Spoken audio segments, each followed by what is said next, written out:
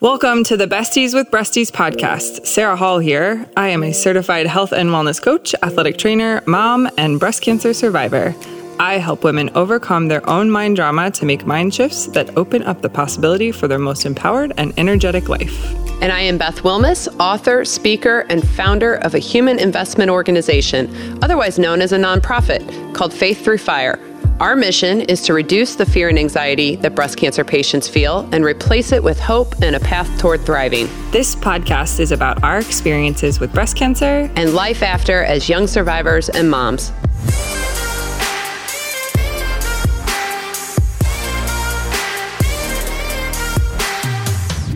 Dude, it's so early. We started a little early this morning. It's early. We're both kind of measuring how much our brain is functioning based on percentages. I'm at like a 60%. Ooh, you're doing good. I know. I asked Sarah this morning, I said, how's your brain working? Because this is what I don't want to forget today. And I feel like I'm working at half speed. You know, I also, maybe I'm just going to blame it on this, but I feel like being on the hormone therapy has made me want to sleep more. I used to be kind of a morning person, and now I'm like, oh, really?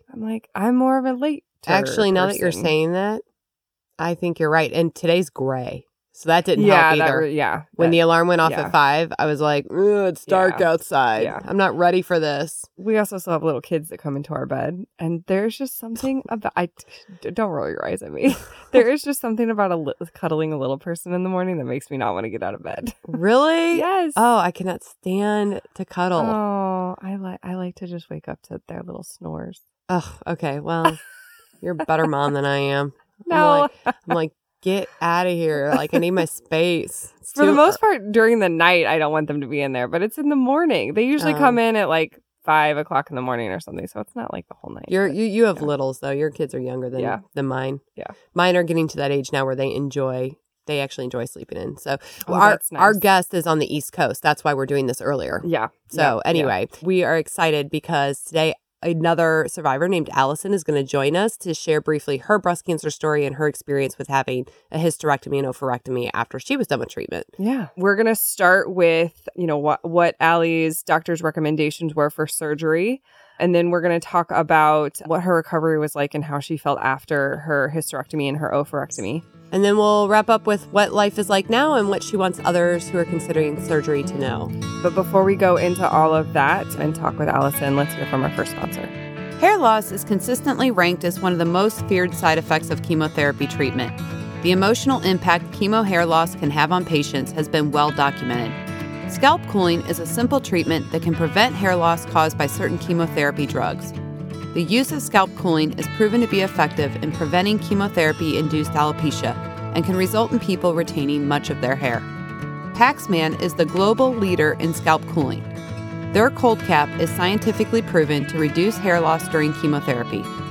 If you are facing cancer treatment and concerned about losing your hair, ask your provider about scalp cooling and visit our website at www.coldcap.com. Hi, Allison. Welcome.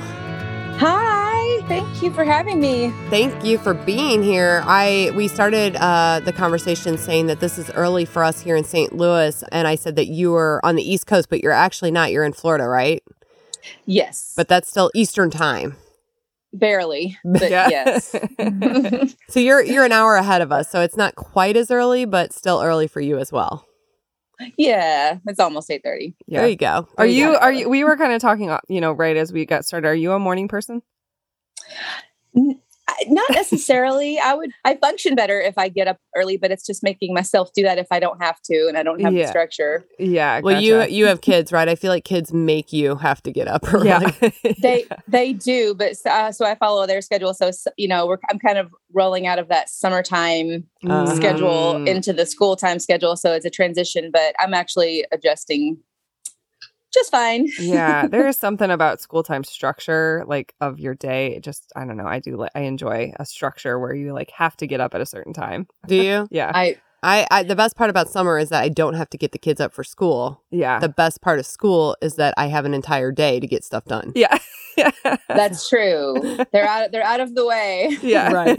Well, let's dive in, Allison. Sure. When were you diagnosed with breast cancer? What was your official diagnosis and what was your treatment plan? I was actually diagnosed on my 37th birthday. Oh, great. So that was, I know, I felt so bad for the nurse.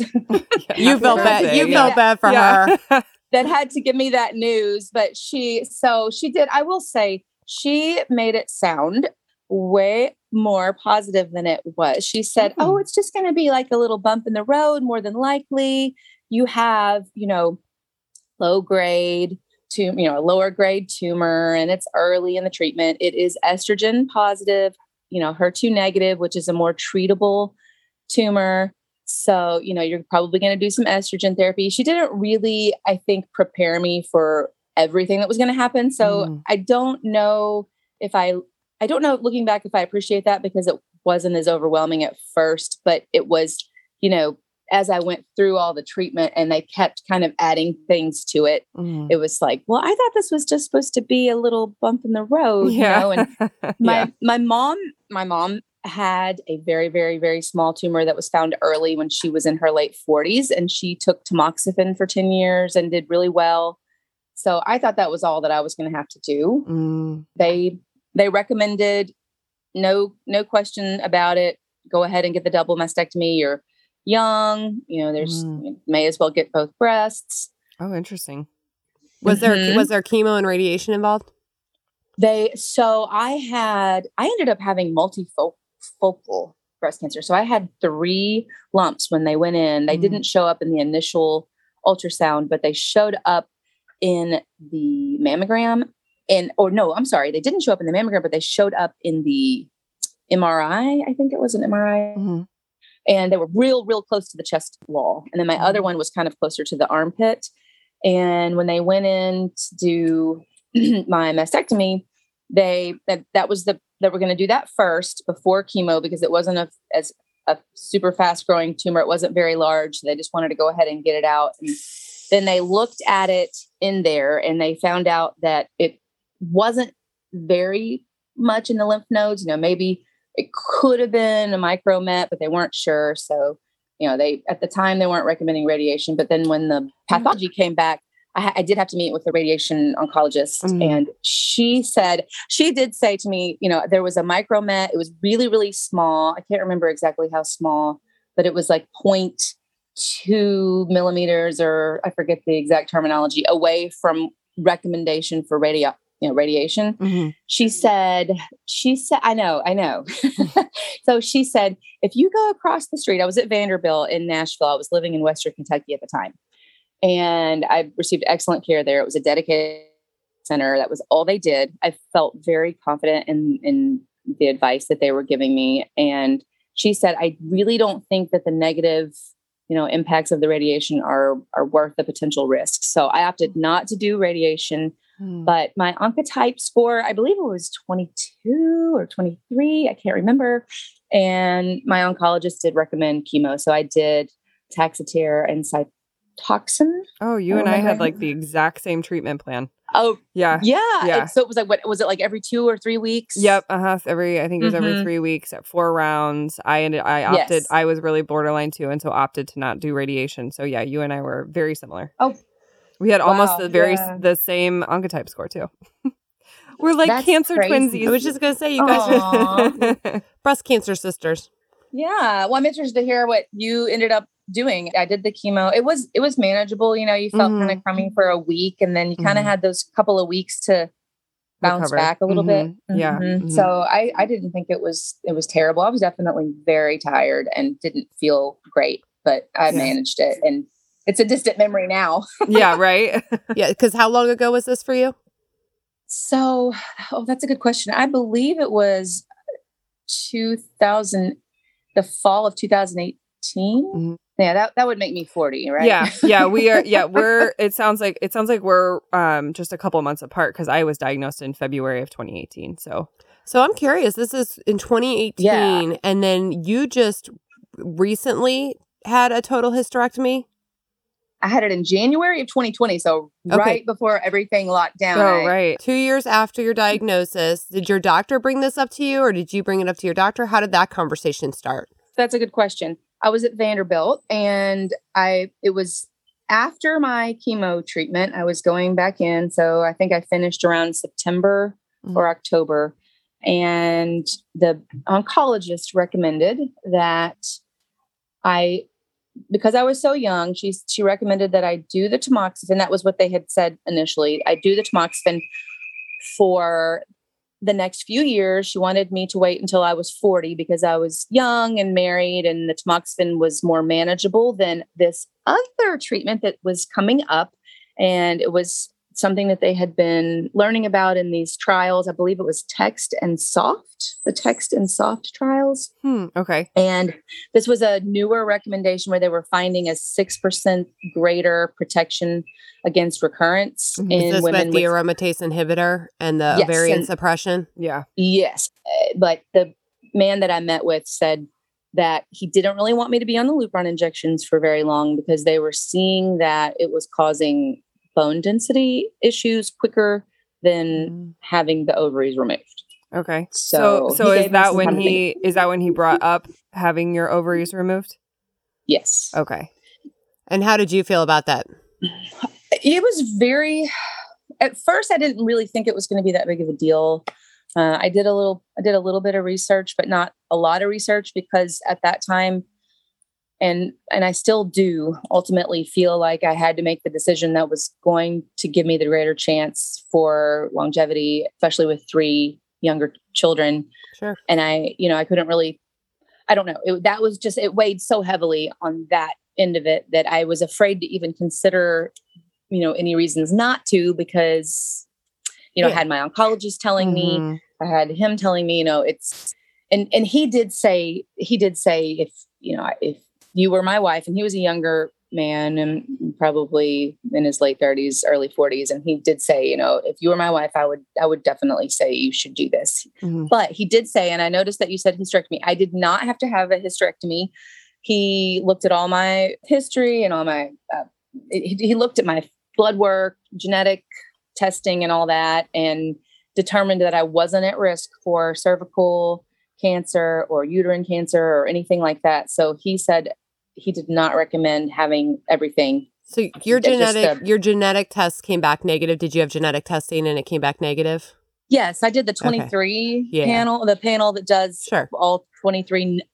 Nothing that they know of. Yeah, right. Nothing they know of now. Well, and Sarah and I should clarify this. Dr. Lynn, when she was on our podcast, said this a couple times, but I think it's worth mentioning again that your uterus doesn't produce any hormones. Yeah. So having your uterus removed is not going to have any kind of side effect to it, like having your ovaries removed. Removed. So when you take your ovaries, when you take your biggest supplier of your body's estrogen, right, and progesterone and testosterone, right. Yeah. So I mean that's where it's all happening. Is in the ovaries. Yeah. So you didn't need to have your uterus removed, but that's really not where you see the side effects. You see the side effects with the ovary removal. So your doctor recommends this basically just because he didn't want you to develop osteoporosis on the shots. He thought that the chance was less by taking the ovaries out. And so I want to kind of talk about what recovery was like for you and how you felt afterward. But before we do that, do you guys want to do boobs in the news? Yes. Let's do boobs. Sure. Allie, you want to do boobs in the news with us? Yes, I'd love to. Okay. Boobs in the News is where we read funny tweets from real people or ridiculous news stories. Boobs in the news, boobs in the news, boobs in the news. Okay, so it says, so when you need drunk food and the restaurant isn't open, you can always turn into this guy. So there's a guy who broke into Denny's in Indiana around 2 a.m. when it was closed. Oh, my God. They headed straight into the kitchen and made themselves some eggs. So apparently, going to the 24-hour grocery store wasn't good enough. After they were done, they left. But when they went back again then at 3 a.m. and they decided they were still hungry, so they made more eggs. So during their second trip, an employee showed up who was, I guess, getting ready to open up for the day and chased them off. So the estimated loss was $1 whole for that Denny's. But it just kind of shows you that you should definitely be open 24 hours, Denny's. Oh my gosh. That's what I was going to say. Isn't Denny's open 24 hours? Who chances that twice? I'm going to go out on a limb and say that there's more than alcohol involved with that decision making. Probably. They're being kind when they said he's just drunk. I think that dude was more than likely maybe doing something else because that is some really poor decision making. Yeah. Yeah. That's bad. How would you know how to work the whole like fry table at Denny's and everything? I mean, they have a whole big kitchen set up. Like, I would be intimidated by that kind of kitchen in that state of mind. So in college, I was a big Denny's fan. Like that's where we would end up. That's what I was going to say. Yeah. We probably just wanted to use the... Yeah. Like college was like, we had a country kitchen and we had a Denny's, and that's where we would end up, for our 3 a.m. snacks because they were open. So like the Moons Over My Hammy was my go-to. Jeez. We were big Waffle House people. Were you Waffle House? Yeah, we called it the Waha. The Waha? Yeah. Anyhow, right, that's the boob. Boob. That is a boob. Bibs in the news. Bibs in the news. Bibs in the news. So let's kind of talk about, how did you feel after you woke up from surgery? So I think it was 3 teeny little holes, like 1 in the belly button and 2 on the sides. And they went in laparoscopically and took them out. Obviously waking up from anesthesia is always kind of a little difficult. Touch and go. Yeah. So I did have that issue because they have to inflate your stomach. I did have that painful gas issue where your chest hurts if you stand or you sit a certain way. So I kind of had to lie horizontally as much as possible. I did read afterwards, this would have been helpful, that some women had relief with either Beano or Gas-X. I don't know. I was like, I don't know how that would work, because I thought that was a gastrointestinal drug, but supposedly it works. But so we've talked to a few women now that said the same thing. Like when they had the surgery, they woke up and they were fine. Like they actually, some of them were saying, oh, wow, this was really simple. And they were walking within a couple of days. And then they started noticing symptoms, maybe a week or 2 later. Were you similar in that way, or was it different for you? I don't recall having any symptoms later. If I'm being honest, I have a really hard time also differentiating between what could be side effects of the aromatase inhibitor and side effects of actually having the ovaries out, because I kind of took them both at the same time. Okay. So, you were suppressing your ovaries, and then you stopped doing that so that you could take your ovaries out. And you're saying that for you, the symptoms were very similar. So it was hard to see where one started and the other stopped. Is that what you're kind of saying? Okay. That's really interesting because some women were taken by surprise because they thought it was going to be exactly like the shot and the ovarian suppression. And then for them, it was more severe. But you're saying that when you did it, you felt like it was kind of par for the course, very similar. Yeah, I mean, well, the gynecologist did say that since I had been, he said, some women do well with it, some women don't. He said, since you seemed to fare well with the injections, you will probably more than likely have a similar response with the ovaries. And that was your experience? It was mine, luckily. Now, long-term down the road, and that's where the kind of, I try not to think about it. I try to kind of pray that they come up with easy solutions to these long-term issues that we're supposed to have, the heart issues, bone density, the brain, functioning, all the things that happen to women as we age that are now coming tenfold Sure. to me. And obviously I've noticed already visible signs in aging in my skin and, my joints, and I definitely feel older. Yeah, I think the aromatase inhibitors that I'm on definitely have aged me. And I call it the cancer look, because I think you can tell. Maybe not at first, like when somebody first starts on it. But then over time, do you think you can tell? Yeah, Sarah? I think your skin just does look like, I hate to be like a little bit wrinklier, and I get jowly. and you I've got like little jowls now. You hold lines a little bit more, and your skin looks drier, and it just doesn't look like that youthful like glow that you have, where it's like, I'm so glad you said that about the jowls, because I was doing my. Sometimes I will sit at my table and use one of those little mirrors that kind of zooms everything in. And I was doing that in the natural light. Because I was like, I just want to sit down. Sometimes you want to like sit down to do your makeup so you can actually, do a good job. And I was like, what is going on? Yeah. Right next to my chin. And I hate to be superficial, but I think it's important. Hey, listen, we've been through enough. We don't need some jowls at the age of 40, right? Like I was ready for the jowls when I was turning like 70, not freaking 40. So I think it's okay that we're not happy about it. That's my, 2 cents on that. You know what's so funny? I actually just did some research and ordered this facial exercise book and improve your jowls. And well, you know what? You need to do some before and afters on that, Allison. Yep. And if that works, then we'll be talking about that on the podcast. I will send it to you. Hey, anything to help out other women going through what we're going through, because it's one of those things where you teeter between like, yes, I'm so happy to be alive because I know so many young women that don't survive this terrible disease. And I know that we have things down the road that we have to look for, but it's like, in the meantime, though, can we have some quality of life? And I'm all about trying to figure out how we do that. Yeah. I think I'm hopeful that the medical community is going to start spending more time on quality of life, because women are living longer with this disease and managing it longer. Yes. And so I think they're realizing that, hey, they do have to live their lives. Mm-hmm. And so I'm hopeful that they're starting to do that. So on that note, have you had any side effects regarding like the procedure that you're, kind of managing yourself now? So absolutely. Joint pain, fatigue. It's hard to know if the brain fog is from being a mother and coming off of chemo or whatever, but definitely there are issues, there are vaginal issues that a lot of women deal with. I think pretty much all of us. All of us, whether you're on ovarian suppression or whether you've had your ovaries removed, I think the painful intercourse is like the biggest deal. Mm-hmm. That and lack of desire, right? Yeah.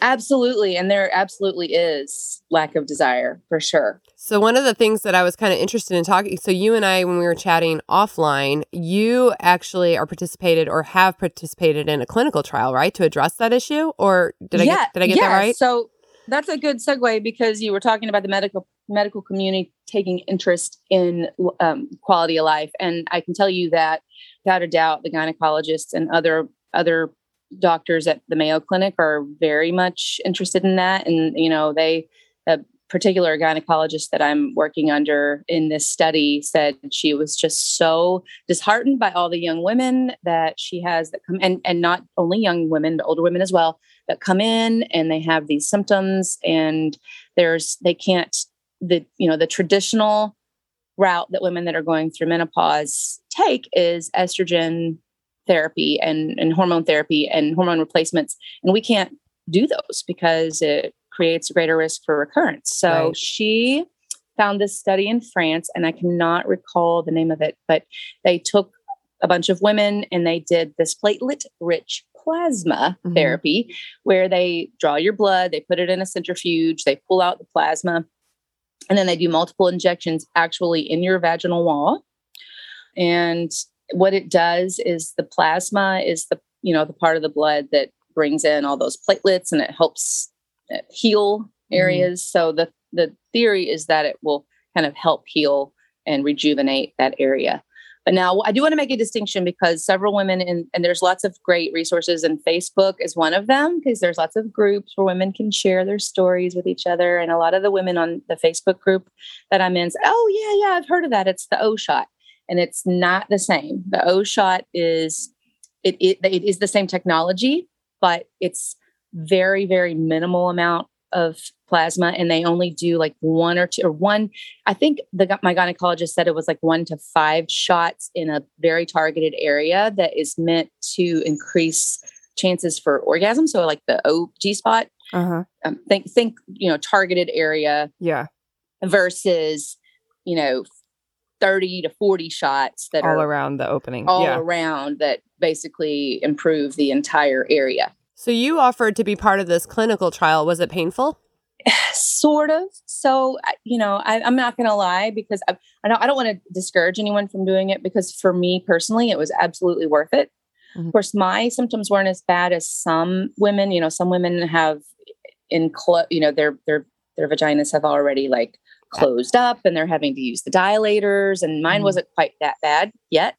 I had been using the Reverie hyaluronic acid suppositories, having great results with those. Absolutely worth every penny to get on the monthly subscription for that. And also, topical stuff, daily moisturizers, and then lubes during actual intercourse. But this treatment, so they bring you in, and of course I brought my headphones and was listening to like calming, soothing music, like trying just not to trying to just go to another place, but they did numb it topically. So I wasn't supposed to actually feel the needle go in, but when you get a shot and you just kind of feel that pressure medicine, that pressure. Occasionally I did feel some pressure, but it was temporary. And all in all, I think it took like 25 minutes maybe for the entire, to get all those shots, so that she went slow enough that it wasn't super painful, because she would do, I think, 7 different locations and then 5 shots in each location. Kind of like, think of a clock, 5 at 12, 5 at 2, 5 at 3, all the way around. But once they did that, I had very, very, very little spotting, and it was a little sore. Was it just a one and done? Did you go in and have that done like one time and then you were done? So yes, I went in and had that done. I think about 3 months out now, and I'm still seeing some of, the positive effects from that. I do have a friend that owns a regenerative medicine company, and she does PRP for a living. And she said that that in other applications, think elbow, knee, other areas of the body, typically you see results wane at about 6 weeks, and that you need at least a refresher.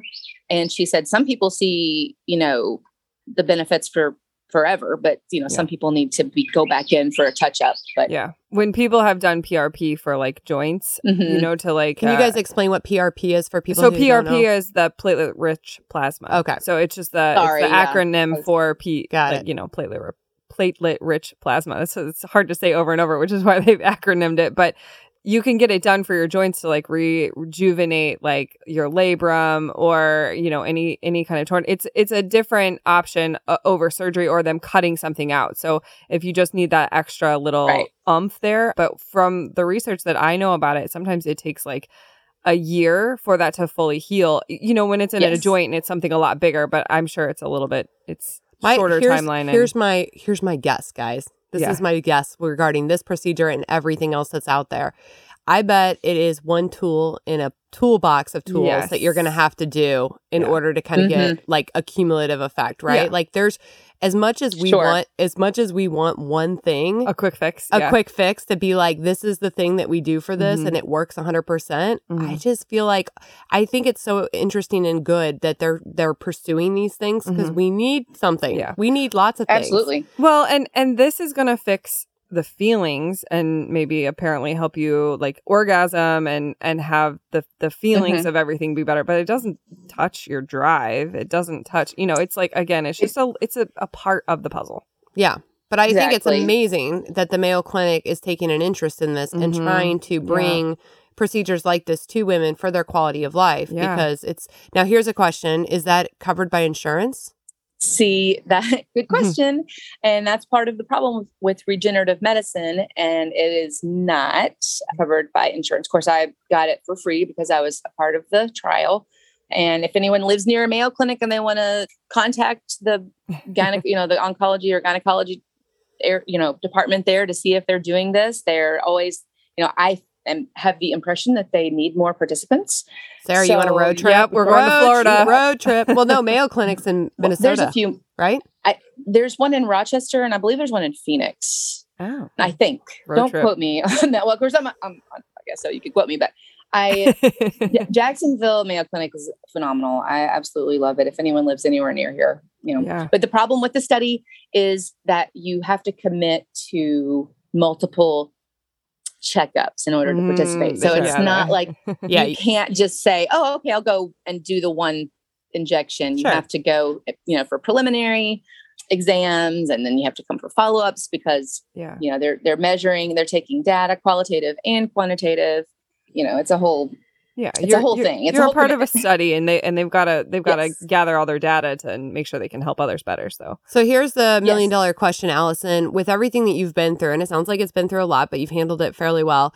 Do you have more peace of mind regarding recurrence now that you've had this procedure? Are you glad that you did it? Ultimately, yes. There are definitely days where I worry that I made a mistake and that I wasn't going to have recurrence anyway, and I've ruined my quality of life, and I've possibly created, the potential for harmful side effects down the road. You know, I'm doing everything I can. Mayo, again, they're great. I had a visit with a cardiologist.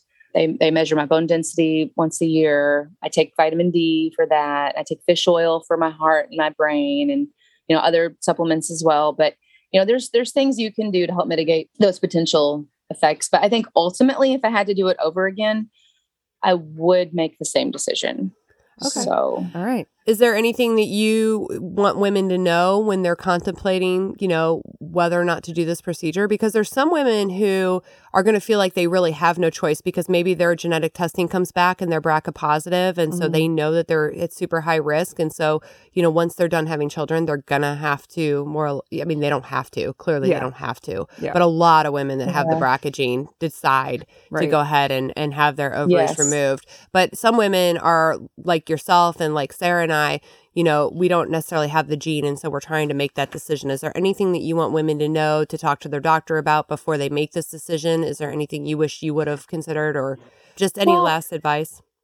I think I would definitely talk to your doctor about all the long-term side effects, you know, including the bone density issues, the issues with your heart, issues with your brain and your cognitive function. And, you know, if you have other underlying conditions that would exacerbate those symptoms, or, you know, I don't know. I think there's a lot of things to consider, you know, and your doctor would definitely be the person to help you figure out if it's worth it. Is it fair to say this, Allison? I think this is how I feel. And I think a lot of other women feel this way too, is that if I know everything there is to know, then I can make a decision that I'm confident in. I think that's why Sarah and I are good, bad, and the ugly, like right. everything. I mean, because that fear of recurrence is real. And, you know, especially when you have young kids, you really do make decisions based on wanting to be there for them. And so I think that a lot of women are going to choose to do this anyway for that very reason, right? Like this is going to be, I'm going to take this hit because I want to, you know, increase my chances of being here for my kids. I just think that most of us want transparency and we want a game plan. So it's not enough for me personally to say, well, some women do well and some women don't do well, and we'll just cross that bridge when we get to it. It's like, well, if you're a woman that does not do well, here's what we can do. Yeah. You know, is that too much? Is that too much to ask? I feel like, I don't know. I don't think it is, but I think that sometimes, and especially when you deal with oncologists, I think their ultimate goal is, and I'm not saying that oncologists are bad, oncologists are amazing people, but I think that you have to realize that each doctor has a specific goal. And I think with them, their goal is to keep the cancer from coming back. And so sometimes you have doctors that sort of neglect to be completely transparent about everything that's going to happen, because they just want you to, it's not that they don't care about the whole person. It's just that they kind of compartmentalize that into their goal is to keep the cancer from coming back. And maybe they kind of skimmed over all these other things that are going to happen. So, well, and they don't know that they are going to happen. So for like you, for example, like you having your ovaries out was very similar to having the shot and the ovarian suppression. For other women, that wasn't the case, but for you, it was. So I think a lot of doctors are like, I'm not going to lead with the maybe. Yeah. Right. You know, if you transition well and you do well with it, then there's no reason to, cause fear. Right. So I think it comes from a good place, but I definitely, I'm a girl that needs a plan. Yeah. I need to know like that there's a plan if plan B, if the bad happens, plan like B. If the things that they don't want to happen, you know. So before we wrap up for today, let's hear from our second sponsor. SSM Health is a proud sponsor of the Besties with Breasties podcast. 1 in 8 women will be diagnosed with breast cancer during their lifetime. Early detection is key, and keeping up to date on yearly mammograms could be life-saving. At SSM Health, we offer patients in the St. Louis area online scheduling for mammograms, including next-day appointments. Visit ssmhealth.com/schedule-mam to make your appointment now. Okay, and we're back. So, Allison, we are really thrilled that you were with us today. Thanks for sharing your experience with everything that you've gone through and your decision-making process. I think it's going to help a lot of women. Oh, so we're happy to have you. Wonderful. I hope so. Next time, we're going to talk to another woman about her experience with surgery. And this is a fun fact. This guest is our very own Sarah Hall's mom. Ooh. Until next time, guys. See ya. If you are a breast cancer survivor and you love Besties with Breasties, make sure you join our survivorship support network at faiththroughfire.org to gain access to exclusive episodes that are ad-free and uncensored.